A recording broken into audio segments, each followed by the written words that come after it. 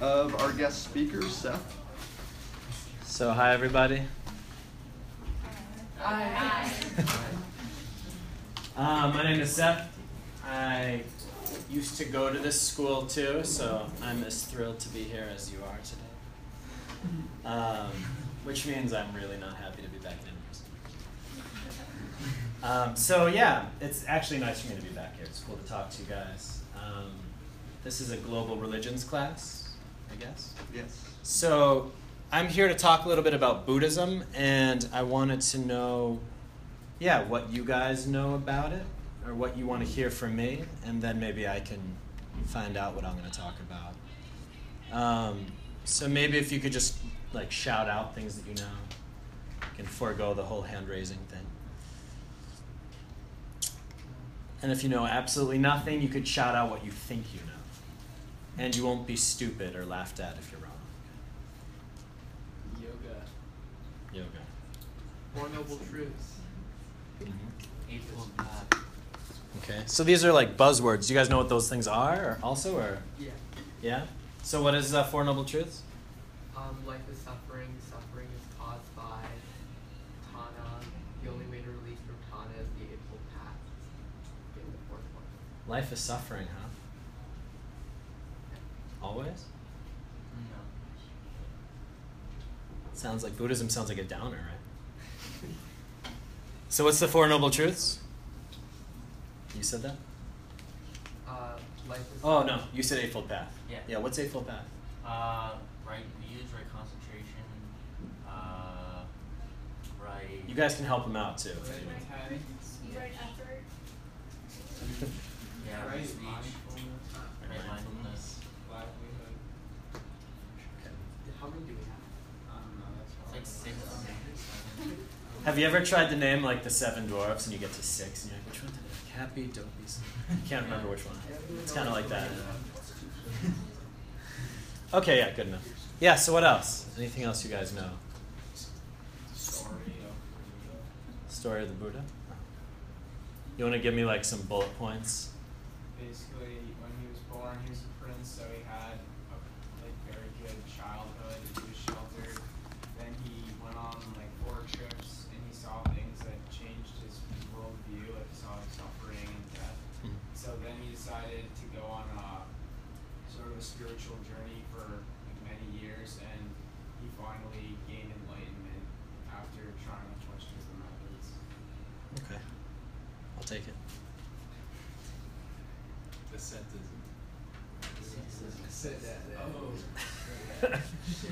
Okay. There's 3 different branches. What are the 3 different branches? I have Okay. Yeah, it's okay. So, and also, is there anything that you guys want to know about? Is there anything that you say, what is this? Is there anything that you don't really understand fully or that you read about, that you're the book that we have kind of sucks and it doesn't really do justice, and I want to know more about this? Is there anything specifically that's interesting? Or that you're curious? The 3 branches are. 3 branches are?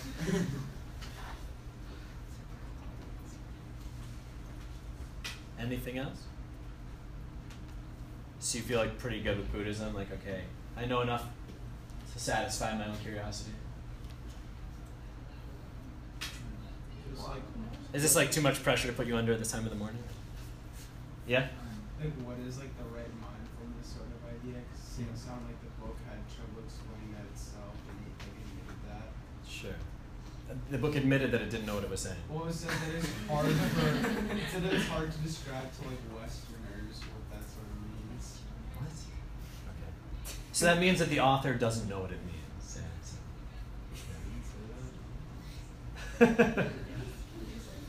Okay, so I'll just talk a little bit. Okay, so I'm going to talk a little bit, and as I talk, if there's anything that I say and you're ooh, that's an interesting thing, you can just raise your hand and ask me questions about things. Okay, so we'll kind of work together as we go, all right? So my name is Seth. Again, it's nice to meet you guys. Originally, I'm from Andover, so I went to Bancroft and Doherty High School, so Bancroft represents that. We had the Dragon's Lair playground when I was there, which has gone down in legend. coolest playground That ever. was lit. So I'm from Andover, and when I left Andover, I went to college. I didn't really know why. It's just what everyone else did. My mom wanted me to go, so I said, okay, I'll go to college. And I went to school for physics because I thought it was cool to see how the world worked, but I hated math. So when I got to college, I actually switched to fine arts because I wanted to play with clay and stuff instead of sitting in math class. And while I was in college, I actually ended up meeting a Buddhist monk. And suddenly, my life just made sense. Because I said, oh, I'm actually not interested in physics, but I'm actually not interested in art. I'm interested in finding about myself and about the universe. I realized that I'm interested in discovering life and reality. And what is this, right? We're in this thing called life together. But what is this? You know what I mean? Like, you're just like, what is this body that I'm in? What is this place? Like, what is this? And I realized that the thing that I was actually looking for could be called spirituality. And spirituality for me has nothing to do with religion. So for me, Buddhism is not a religion either. Yeah, so I know it's World Religions class, right? But actually, Buddhism is not a religion.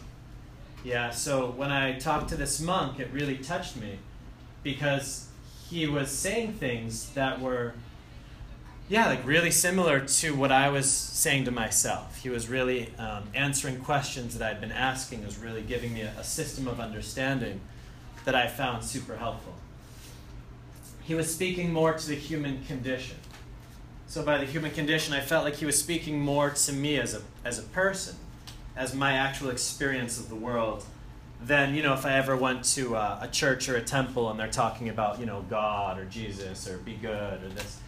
Talking a lot of kind of uplifted ideals and things that sounded like stories, and I felt a little bit disconnected from all of that. But when he was talking to me as a person, to my experience. I was like, that's what I want. I want to learn about myself. So when I graduated college, he actually invited me to come to the monastery. And, at first I said, no, I just got out of school. I want to be free. And he's like, okay. So I got in my car and I drove from Boston to San Francisco and just kind of hung out on the beach and tried to live life. But I realized pretty quickly that I felt actually pretty empty and I wasn't as happy as I thought I would be. So I drove back from San Francisco to Boston, and then I contacted the monk and I was, is the offer still on the table? So I flew to Germany. So his monastery was in Germany, and so I became a monk in this monastery. And I ended up staying there for 8 years. So pretty much I graduated college in May or something. I forget what month you graduate college. Maybe like May or June. And then I was in the monastery by October of that same year. So pretty much where a normal person would maybe get a job, I did this. Right? And then I was there for 8 years. So I was in the monastery until I was 30. Okay? So it was like a big chunk of my life. Right? I can maybe talk more about the monastery itself at some point. A lot of people often have questions about what that's like. But just right now to give kind of the overview. In 2014, I left the monastery, and then I spent the next 2 years traveling through India and Australia.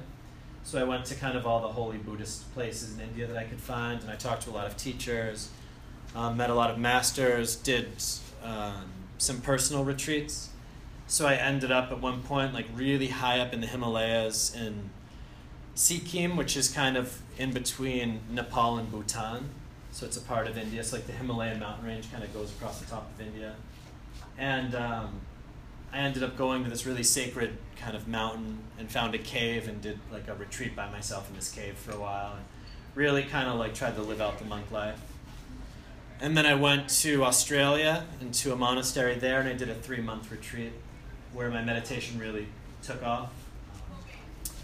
And then I came back here for I think 2 or 3 months, and I moved back in with my parents, still as a monk, and I started going down to MIT, and they asked me if I could teach down there a little bit. And I did that, and I just realized that I wasn't really happy yet, something didn't feel right. So I then ended up going back to India. And when I went back to India, then I disrobed, so I took off my robe. So I'm not a monk anymore. So I disrobed, and then I took another 8 months traveling up through India, kind of rediscovering who I am or what is my relationship to the world as not a monk.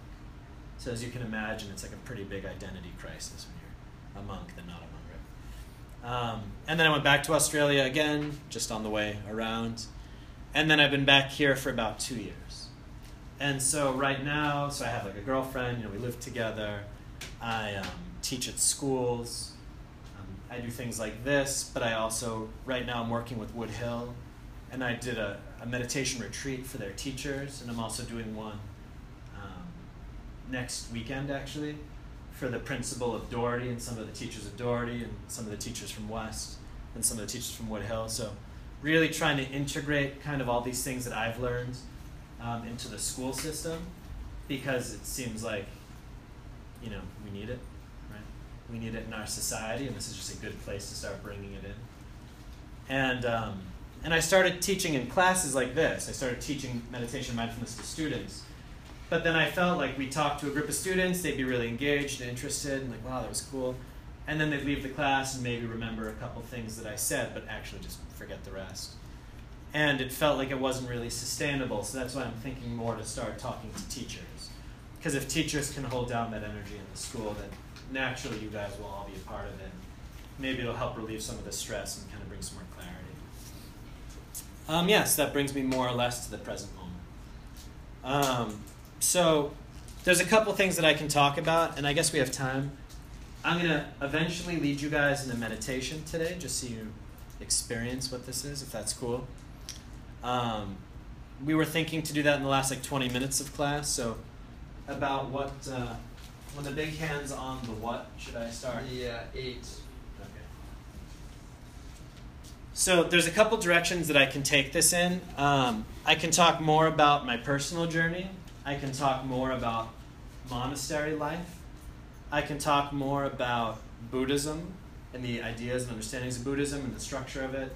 And I can also talk about the mind and kind of things that are maybe more pertinent to our direct experience. So if there's anybody here that really would like to hear more about any of those things, just let me know and I can begin in there. Both monastery life and what your everyday looks like what do you practice? No.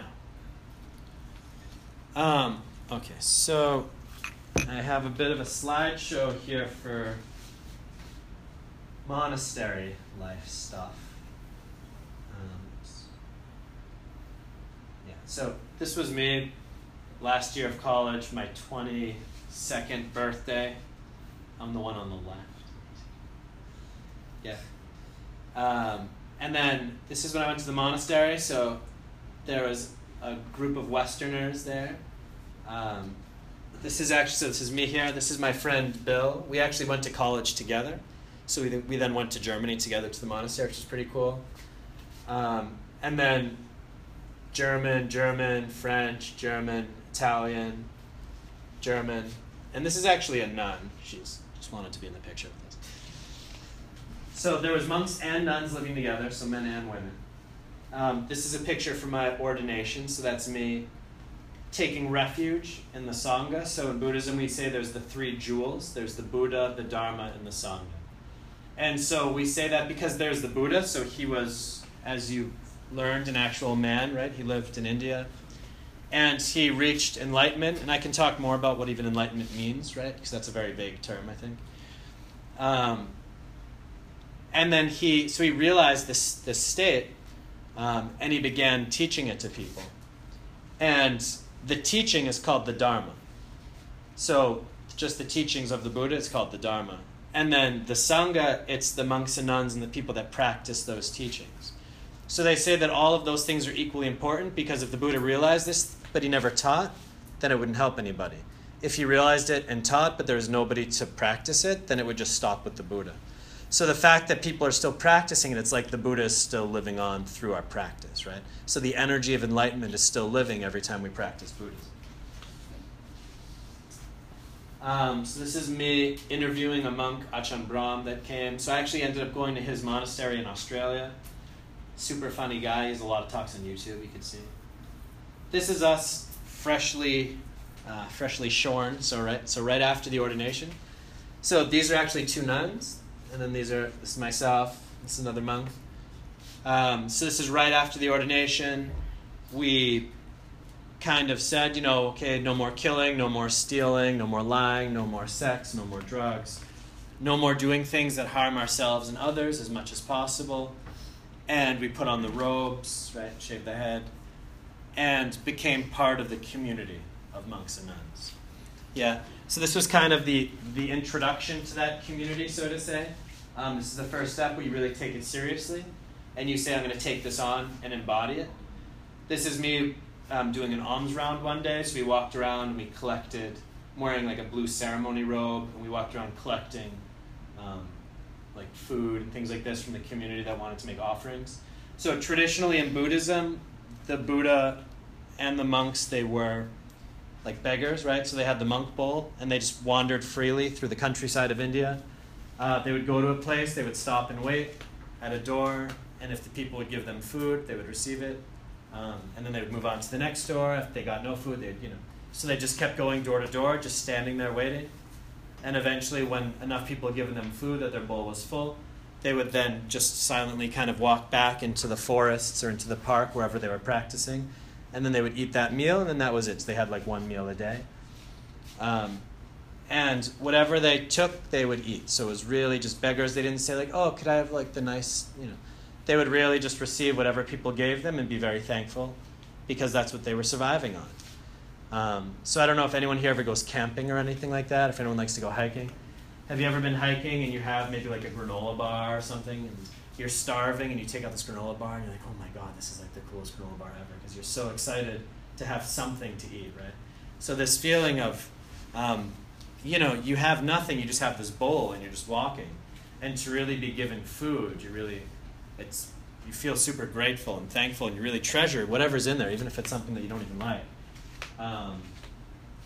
So it really also made sure that the monks kept in contact with the population, right? That the monks didn't just go off and never contact people, so they kept in touch with each other through this process of making food offerings. And it also really gave the monks the feeling that you're not just practicing for yourself, you're also connected to everybody else, right? So life at the monastery, and a large part, was very much like a normal office life, so to say. So we had like website work. We had an acupuncture and massage and Chinese medicine clinic. A lot of the monks that came from Vietnam were acupuncture and Chinese medicine masters. So we had a lot of patients. A lot of the German people would come in. A lot of people that Western medicine said were hopeless and there's nothing you can do. They came to us and we were able to help them with Eastern medicine. So we had a lot of patients coming through, so we really also practically, through our livelihood, right livelihood, so through our livelihood also supported people, tried to help people and heal people. This is a really old Vietnamese nun. She tried to stab me once. It's a long story. Tell us this So she, somebody gave her as a present she's, by the way, super sweet. She's amazing. She's 70-something in this picture. Or 70, maybe she's like 79. Every morning when I came down for meditation, we had meditation every morning from like 5:30 to 6, or 5 to 6:30, depending on the time of year. I'd come down at 5 or 5:30. She was always the first one there. And she'd be doing like kung fu, like warming, like trying to like strengthen her body and like warm. It's like little. She's small, really small woman, like really bringing up her energy and like getting ready for the day, And so somebody from the community gifted her a pair of headphones and like an iPad or an iPod, and she put it in, and she was like listening to it. She sat down at the eating table with it, and all the monks kind of like look at her, and the abbot of the monastery looks at her and he's like, and he's Vietnamese too, and he's like, what is she doing? And he starts yelling at her, like, you're not wearing, we're a monastery, you're not wearing your iPad to the meal. And she was being like really stubborn and like wouldn't like listen to him. So I just like got up and I picked up a pair of scissors, and then I just walked up behind her and I just cut the cord of her headphones. And then she stood up and started yelling at me in Vietnamese, and she just reached down and picked up, and luckily it was just a chopstick. She just picked up the closest thing to her hand and was like this and tried to get me with it, I was like, it's okay, it's okay. So it's this big kind of thing. So yeah, so within the monastery, there's a lot of like interpersonal, it was like a reality TV show in a way, right? So as much as we're all kind of practicing to, to fulfill certain ideals and to be good people, sometimes just the human comes out of us as well. Yeah. Do you speak English there? I did speak English. I learned German while I was there just by speaking with people. So I'm fluent in German now as well, and I got a couple words of Vietnamese. But yeah, luckily, so all the Vietnamese, they only spoke Vietnamese. My teacher spoke, I think, 5 or 6 languages. And most of the monks and nuns, the Germans, they all spoke English. So they learn English in school fluently, which is interesting because when I went to Germany, anytime I would find a student, I could talk to them in English and they could speak English. And I thought about that because I know if someone from France or Spain came here, or Germany, and they tried to talk to you guys, people would be like, un poquito, we learn a little bit, but all of them speak English fluently by the time they graduate high school, which is interesting. So yeah, we also baked, so we made the food, so we took turn cooking, folding flyers and things that went out. We'd have events, right, New Year's and retreats and different things like this. And then we also took some personal retreats, so the monks and nuns, we went up to Switzerland. This is a picture from Switzerland up in the Alps. And we did a 2-week meditation retreat up in the mountains where it's like nice and quiet. So yeah, so it was a combination of really working and serving the community, and we had communal meals, we had silence when we ate. So we had communal meals, and then we had these ceremonies where we got like our ordinations and all of this. It's interesting because like I was saying, Buddhism's not a religion, but then you see a room that looks like this with these big golden Buddha statues, right? And you're like, well, so what's that about? And I would say that it's originally people started making Buddha statues on the Silk Road. Do you guys know the Silk Road a little bit? So yes, there was like this path that kind of went from, where did the Silk Road even go from? Like connected China to the Middle East. Yeah, so it was like even Greece, and it went over the Himalayas and stuff like this. So as this path, so you had just tons of different people, lots of traders, lots of merchants, lots of artisans walking through Asia together. And a lot of statues of the Greek gods were actually coming out of Greece at the time. So the Buddhists were like, well, they have statues of their people. We want statues of our person too, kind of. But what the statue of the Buddha really represents is it's just saying, like, this is your potential. So the Buddha himself, he said, he really said, it's like, don't worship me. I'm not a god. Don't worship what I say. He said if somebody's pointing for you to look at something, don't look at their finger. Look at the thing they're pointing at. Do you guys know what I mean when I say that? Don't look at the finger. So it's like if you go to the church, right, and they give you the Bible, there's a lot of people that they take the words of this book, or they take this book as this holy thing. But actually that book is trying to tell you something. It's trying to show you something to embody. Right, so Buddha, he's saying that he's like the finger that's pointing. He's like, I'm just trying to show you something to create happiness and peace in yourself. He's like, I'm trying to show you a way to practice. It's not about me. Don't come and look at me. Look at the thing that I'm trying to show you. Okay?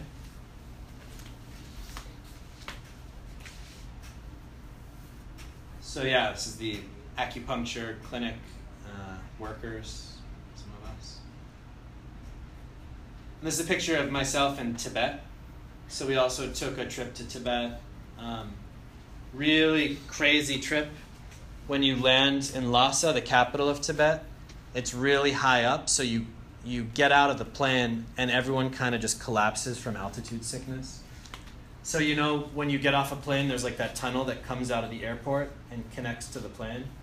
So you walk out of the plane and you kind of walk down that tunnel. So when I got off the plane and I just stepped onto that tunnel, there was just people just sitting down on either side of the tunnel all the way down. Because they literally just took a step off the plane and it hit them and they just had to like sit down and catch their breath. So it took a while to acclimatize, and also the longer we were there, the higher up we went. So again and again and again, you'd be hit by altitude sickness, feelings of dizziness, shortness of breath. I saw people like just fall over and pass out. So it was really crazy.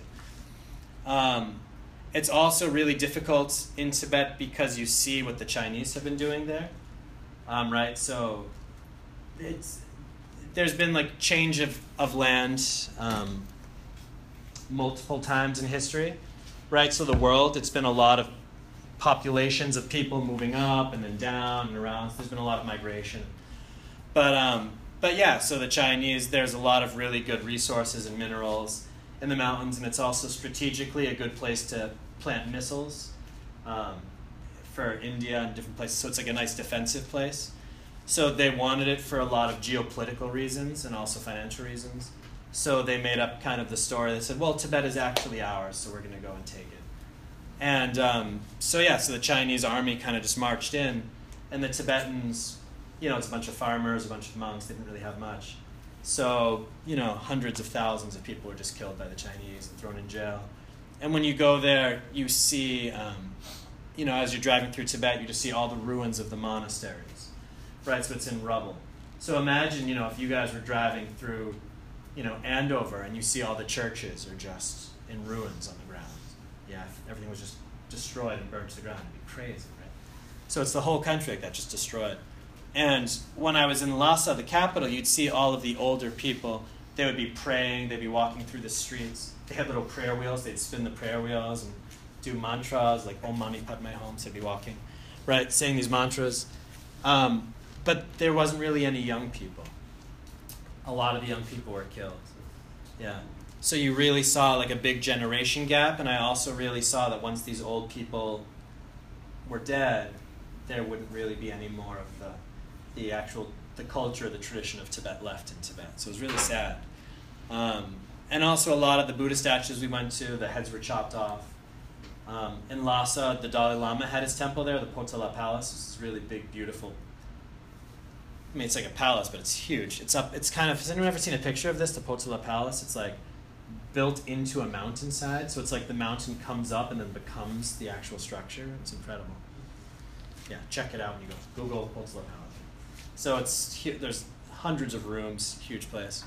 And the Chinese, they just leveled everything around it, and they built like a shopping plaza and fake plastic palm trees outside of it. So really, are just doing their best to just kind of kill the culture there.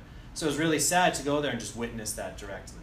To really directly see that these whole peoples were just, their culture was being destroyed.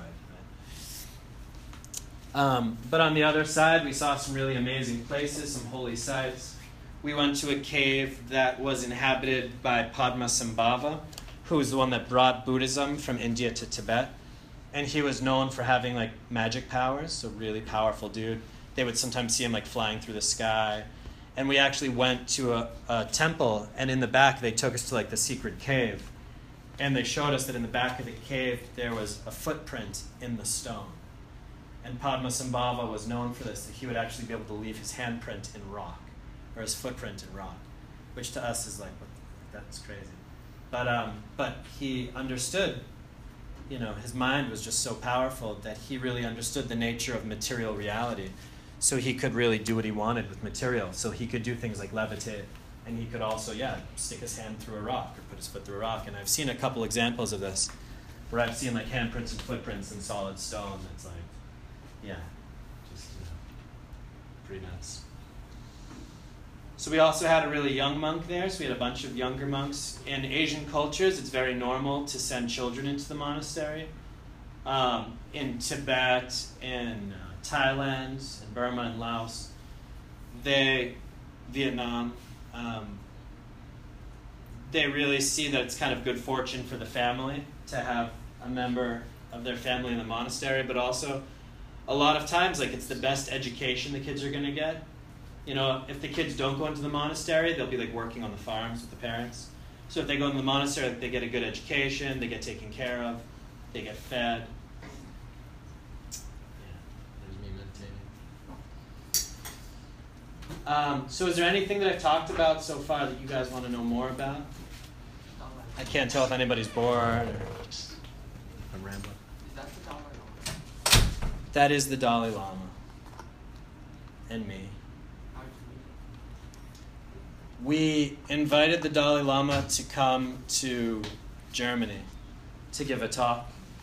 And for the advertisement of it, he was asked to have an interview with a European business magazine. And they needed my sweater's in my mouth.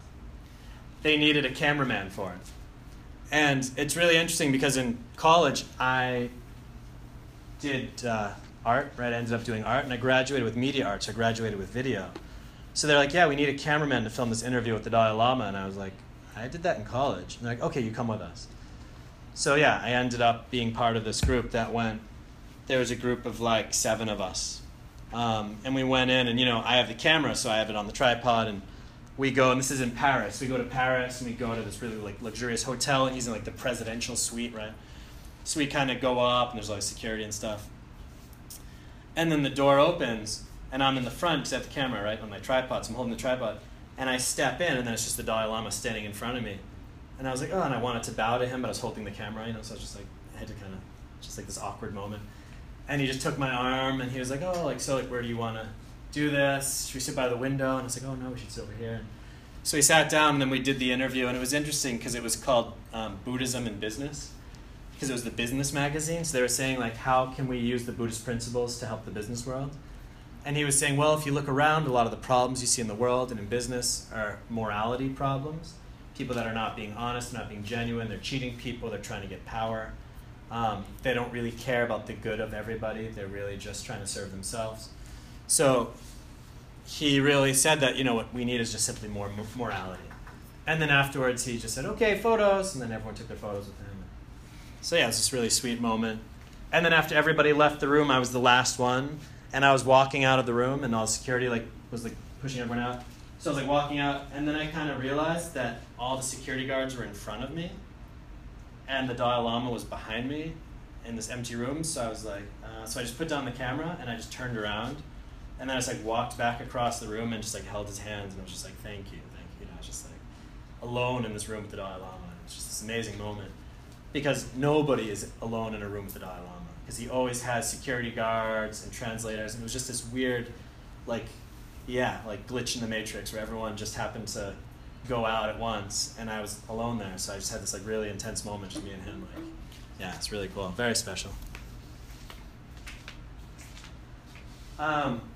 So this is a picture from, actually, interestingly enough, as long as we're saying this, I was recently in India, and I went to one of the Dalai Lama's monasteries, and they gave me a bag of blessing pills. And what these are is that when the Dalai Lama goes on retreat, they have some incense and some different substances that he practices around. They're under his bed or something, or they're near him during this retreat process. And at the end of the retreat, he blesses all of these objects. And then they mix them all together, and then they roll them up into these pills. And then, so they're infused with the energy of the Dalai Lama's retreat. And then you take them and then you eat them. And you can eat them for illness or for, spiritual awakening and things like this. So I actually had a big bag, so I thought I'd bring them today. So if anybody wants to eat a Dalai Lama blessing pill, we can do that at some point. It's super special. So I just saw a group of Tibetan monks making a salmon dollar, and I was like, you guys want some blessing pills? They're like, how do you have those? Those are so, I'm like, yeah, I know. Yeah, because they're really rare, so it's not every day. So maybe we'll find a time to do that at the end. Yeah. So anyway, I personally would like to talk. Well, okay, maybe I'll stop. Is there anything you guys want to know about? Yeah. I have a quick question. Sure. At the monastery, do you have to pay to be there? No. And all those trips and stuff? When you go to the Alps and to India? No. So because we had a Chinese medicine clinic, and we had a big community, that would kind of pay for the monastery, and then the money that we made extra, then we also used that to go on the trips. So yeah, for 8 years, I really didn't have to have any money, which is a pretty cool feeling. Yeah.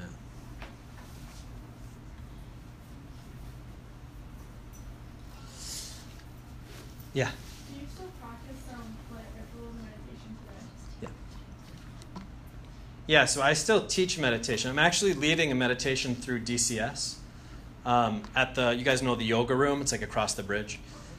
So starting, I don't know, next week maybe? So if anybody actually wants to, either next week or the week after. Yeah, so on the 16th. So if anybody's interested, I'm actually leading a meditation class, a 6-week meditation class here at the high school. It's like 7 to 8 o'clock Monday nights, starting on the 16th. So yeah, so I teach. I don't practice as much as I practiced at the monastery. That was like every day at 5 you meditate. I hate waking up early. This is like the earliest I've been up in a while. So I try not to wake up early anymore. So I'm giving myself a break. Yeah. But I think that, so right now I'm reading a book and it's called Altered Traits. Yeah, it's called Altered Traits. And it was these 2 Harvard professors, or they were both students at Harvard. Now one is running like the brain imaging lab in Wisconsin, and one is working with how to use mindfulness for emotional benefits, so to say. And they just came out with a book called Altered Traits, and it's finally like scientific documented evidence of how meditation affects your brain and what it does for you. And they said there's like a couple levels of meditation. Like, there's some apps out there like Headspace and Calm and these different apps where you can practice like a couple minutes a day and it gives you like a little bit more peace. And they're saying that, there's like this kind of watered down mindfulness thing that's in our culture that people use just to get into it a little bit. But the more you practice, the more it does. And they measured the brains of Buddhist monks, of Tibetan monks that were on retreat for like 10 years, that have, they said, like 30,000 hours of meditation or something ridiculous. So they measured the brains of these like Olympiad meditators to see like what is the difference in their brains. And they saw that their brains function completely different. And they now have like the actual scientific backup for this. And they said, like, for one thing, so the brain, there's different brain waves. I don't know if anyone knows about brain waves at all. But there's there's delta when you're in like deep sleep. There's theta when you're kind of like sleepy or like starting to fall asleep. There's alpha when you're starting to get more relaxed. There's beta, which is like what we're in right now. And then there's gamma, and gamma is like really high functioning, like when you're learning something new or like when you're in the zone in sports or something, you're in this thing called gamma. And they found that Tibetan monks, their resting state is in gamma. And even they found that when they sleep, their brains go to gamma. So it's as if their minds just turned on. The switch is flipped, right? So what I can also say from my own experience is that through the practice of meditation for so many years in the monastery, it's completely changed my reality. It's really changed my way of reacting with other people. It's changed the way of kind of reacting with what's happening inside of me, with my own thoughts, with my own feelings. So it really turned everything on its head. So meditation, it does more than just relaxing you for the moment that you're meditating. It actually starts to really change you on like super deep levels. So it literally changes your brain. And it also really changes your experience of reality, which is pretty cool. So when I was in the monastery, I had a lot of really cool things happen. I did actually a 3-month silent retreat while I was in the monastery. So I was alone for 3 months in my room. And I'd come down to eat a meal, but I had to be silent, and then I'd come back up. And during this time, I had a lot of time to myself. It was really quiet. And I started practicing more, and meditations would get deeper. But my perception started getting more and more subtle. So I started having lots of different kinds of experiences. Like, for instance, I would be able to feel beings, like other kinds of beings, like walking into the room. And I could interact with them. I could almost have like conversation with them and feel what they're doing. Whether these would be called like ghosts or whether these would be called just beings in other dimensions, like not exactly sure. But it started to become really apparent that there's other beings around. Yeah. I don't know, has anyone ever had like a ghost experience or know someone that did or something? So in our culture, we don't talk about it that much. In other cultures, it's like a very normal thing. You go to Asia, everyone's like, yeah, ghosts. So it goes to my mom, whatever. It's normal. So I started being able to like interact with these kinds of beings, different things. I had a time where I was doing walking meditation in the hallway outside of my bedroom at night. It was like this long hallway, so I'd just be walking back and forth. And it was, 12 o'clock, 1 o'clock, so I'd just be walking. And then at one point, I started getting kind of tired, but in like a trance, and I closed my eyes. And with my eyes closed, I realized that I could still feel this hallway.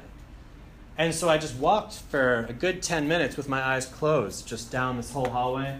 I felt when I approached the wall And just to make sure I opened my eyes and the wall was like there, I was like, okay, it's really happening. So I closed my eyes and I could just feel everything around me with my eyes closed, and I could just navigate space with my eyes closed.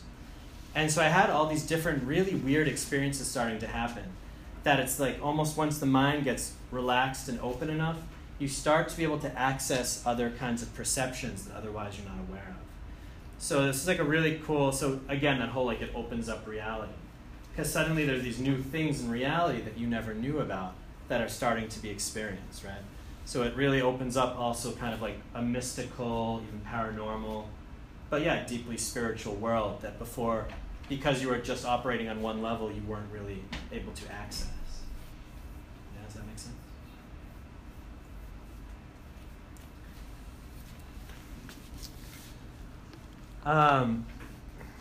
So I'm only going to talk for 10 more minutes, and then we're going to do the meditation. So again, if there's anything specifically you guys want to hear from me, I can address it. Yeah. Where are the different kinds of Buddhism? Okay, right, the three schools question. So there's Theravada, Mahayana, and Vajrayana. Okay. So Theravada, it's the original. Wow. There was the Buddha, yeah, and then the Buddha taught a lot of people in a lot of different places. The Buddha passed away, and then they had a big conference of monks to say, like, the Buddha's gone, so we need to figure out what Buddhism is. So they had like a big Buddhist meeting and figured out here's what Buddhism looks like. But over time that developed into like 16 different schools. And then at some point in history, and early on, there was, I think it was like Muslim invaders that came down and they just killed like all the Buddhists and just kind of like wiped out a lot. So there was I think 16 or 18 schools of Buddhism, and they all got destroyed. But one monk happened to go down to Sri Lanka, and they went down to Sri Lanka and they wrote down, they chiseled it into like stone tablets, kind of the teachings of the Buddha. So once everything was destroyed, they're like, well, actually Sri Lanka, which is an island south of India, which your teacher has been to a few times, they went down there and they found, oh, there's still one set of these teachings that are preserved. So they brought those set of teachings back up into India. So what we know is Theravada, which we often call like the original Buddhism or old Buddhism, was actually one of like a bunch of schools of early Buddhist sects that had developed, and it's the only one we have left in its entirety. Yeah, but that's called Theravada. And Thera means old, and Vada is way, so it's called way of the elders, right? This is the way of the ancient ones, right? Then there's Mahayana. Maha in Sanskrit, it means big or great. Yeah, and yana, it's a vehicle. So it's like a great vehicle. And in Mahayana, one of the key differences for them is they say that you're not just practicing for yourself, you're practicing for everybody. So in Mahayana, so it's a big vehicle, right? So everybody can go. So it's like, I'm not just practicing for me, I'm practicing for all of us together. So it's kind of that mindset, like how can I, through my practice, really save everybody? It's that kind of mentality. And then when that went up into Tibet, it was then became Vajrayana. Vajra means diamond, and Yana way, so it was the diamond way. So and they said that these are now, they really kind of refined the teachings and really got down to like the nitty gritty. And they also started combining different like tantric approaches and different, so they started also then in Vajrayana combining different like what they would say would be like methods to accelerate the process of practice. Yeah? So those are the three schools. When you hear about three schools, that's what they do. And I was ordained as Mahayana, so Zen Buddhism was Mahayana. But I practiced with all of the schools. So I lived in Tibetan monasteries, I lived in Theravada monasteries. So I kind of became familiar with all the schools, and ultimately they're all kind of trying to get you to the same place.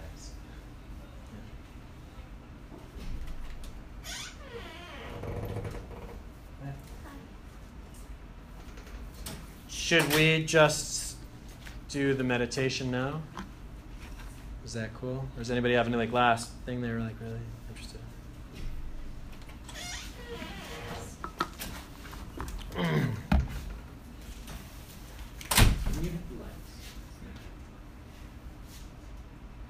Right near the doorknob. Actually, what is this? What is this? Excellent question to which I don't know the answer. Okay, can we? Yeah.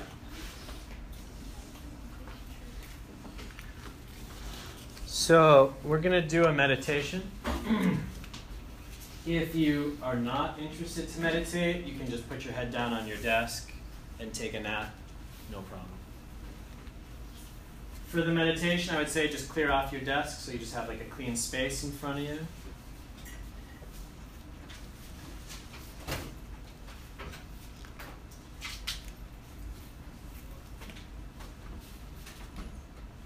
And you can either sit cross-legged or you sit with your feet flat on the floor and kind of sit upright, right? So make yourself kind of stable but feel grounded in the center.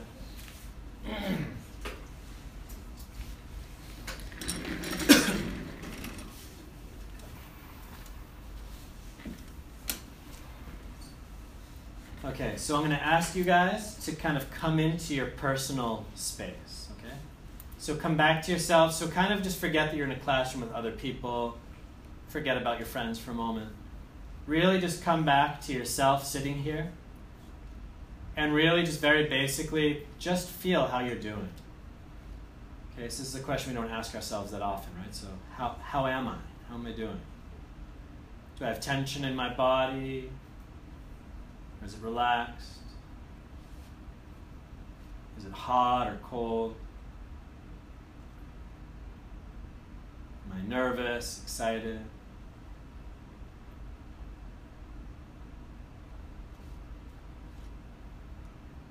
And now close your eyes. And with your eyes closed, notice that you can feel the entire shape of your body. So with your eyes closed, feel the entire shape of your body sitting here. Notice you can feel the shape of your head. You can feel your arms and hands without even moving anything. Notice you can feel the shape of your torso and your legs and your feet. And you notice you can actually even feel all 10 of your toes at once.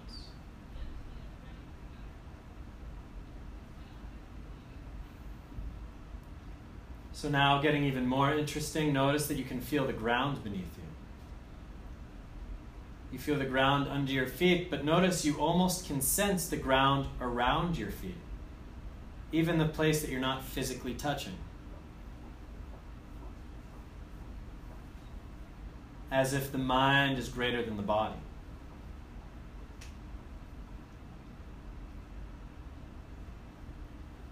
And the next step is you can expand that and feel the space of the room around you. Same kind of thing. You feel that the mind is not trapped within this physical form. You can actually feel the space around you. You can get a sense of the space around you.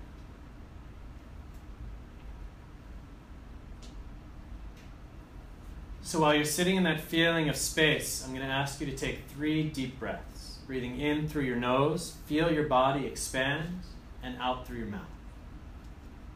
Okay, everybody do this.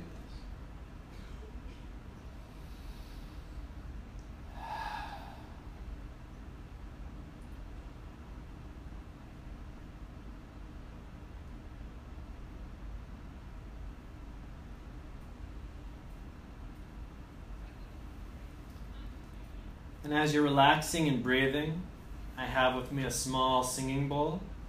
So I'm going to ring this 3 times. And I want you to listen to the sound, notice how the sound vibrates, and also how the sound passes away. So you're just going to relax and breathe with your eyes closed. And just listen to the sound come into your awareness, and then also slowly fade out.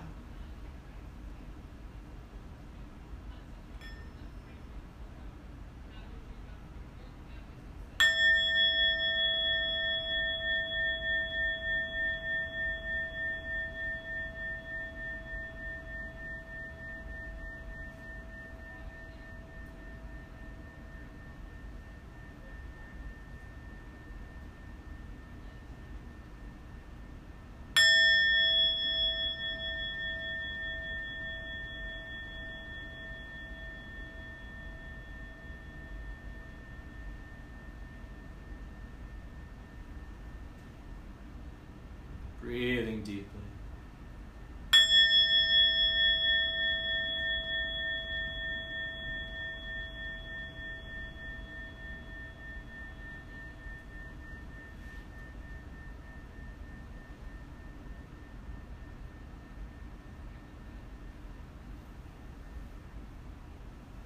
So you've closed your eyes and you'll relax your eyes. Relax the muscles in your face, in your forehead, in your jaw.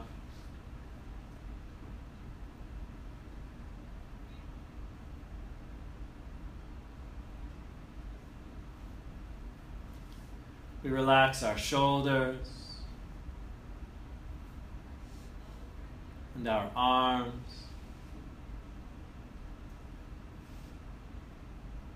And hands.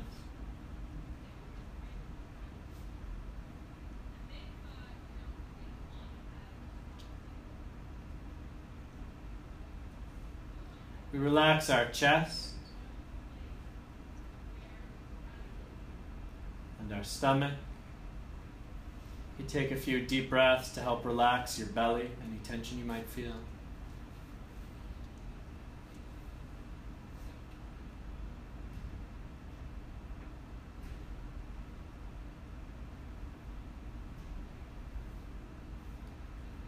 Softening the muscles of your back, but still staying upright.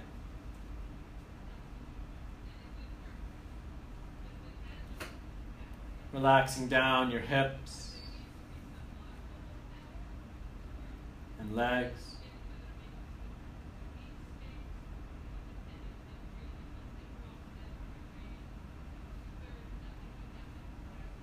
Relaxing your ankles down to your feet.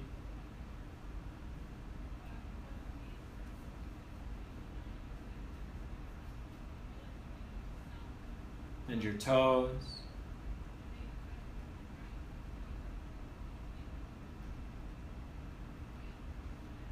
See if you can feel the tips of your toes.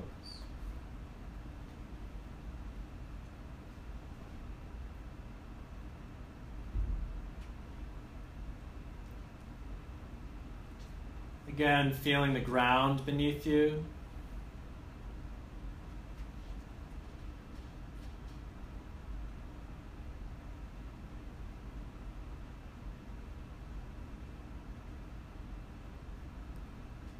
Feeling the space of the room again.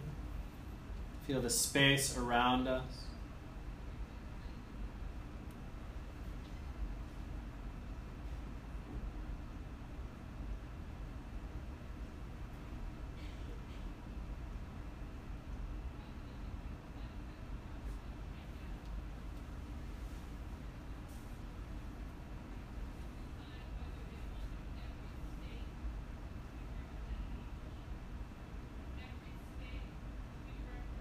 Coming back to the feeling of your body sitting here, noticing that your body is breathing.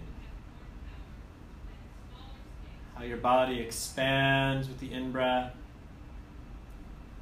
How your body relaxes with the exhalation.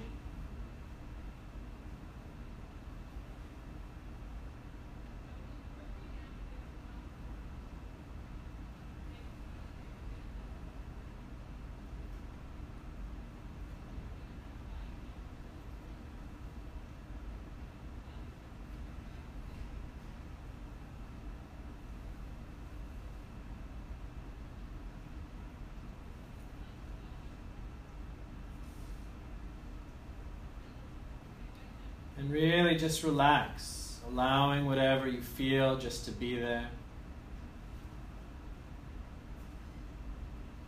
Just be aware, be an observer.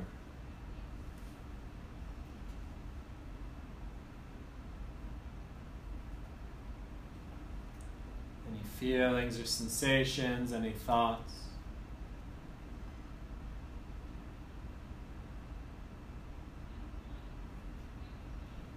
Just be present. Allow your mind to rest.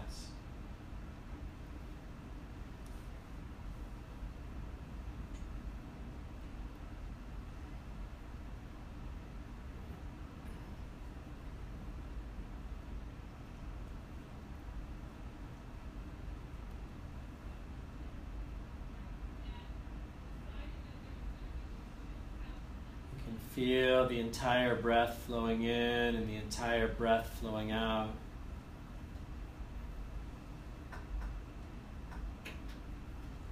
Just relax and anchor your mind on your breathing just for a few moments.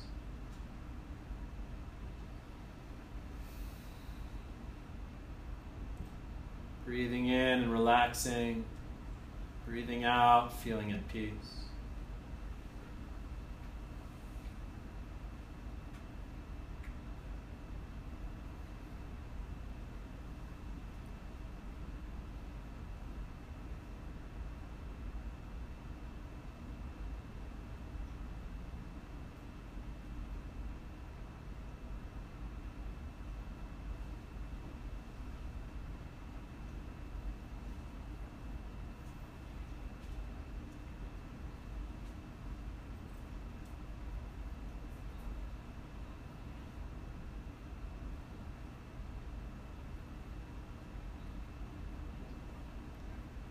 Feeling the space around you together with the breath.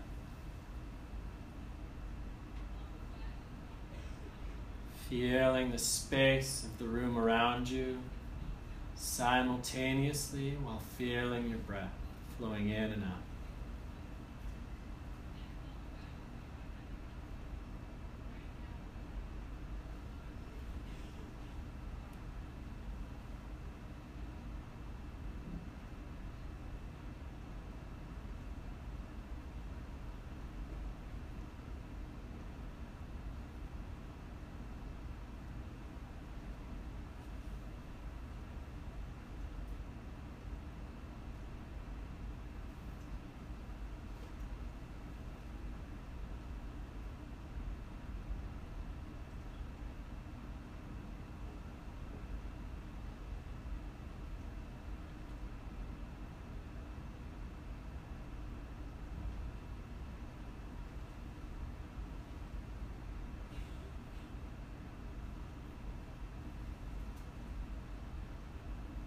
Relaxing, breathing.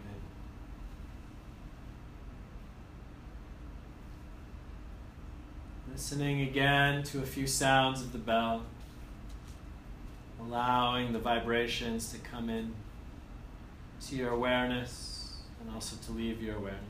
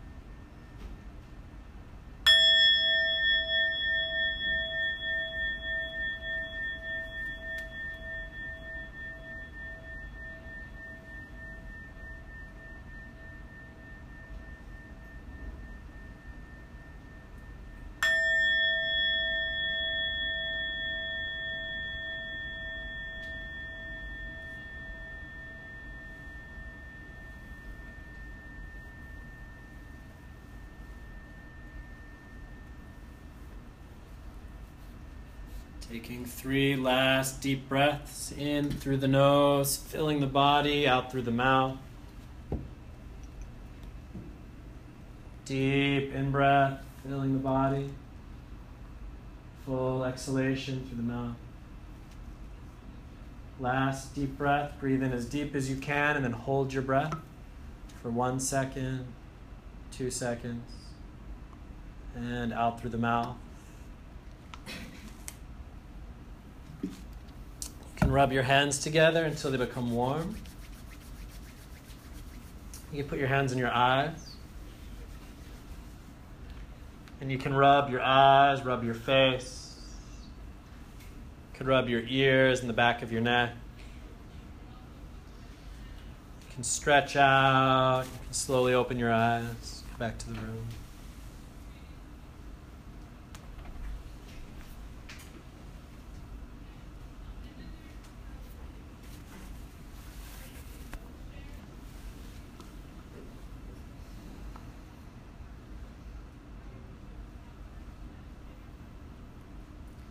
It's always dangerous doing this first period because people just want to go to bed afterwards. It's just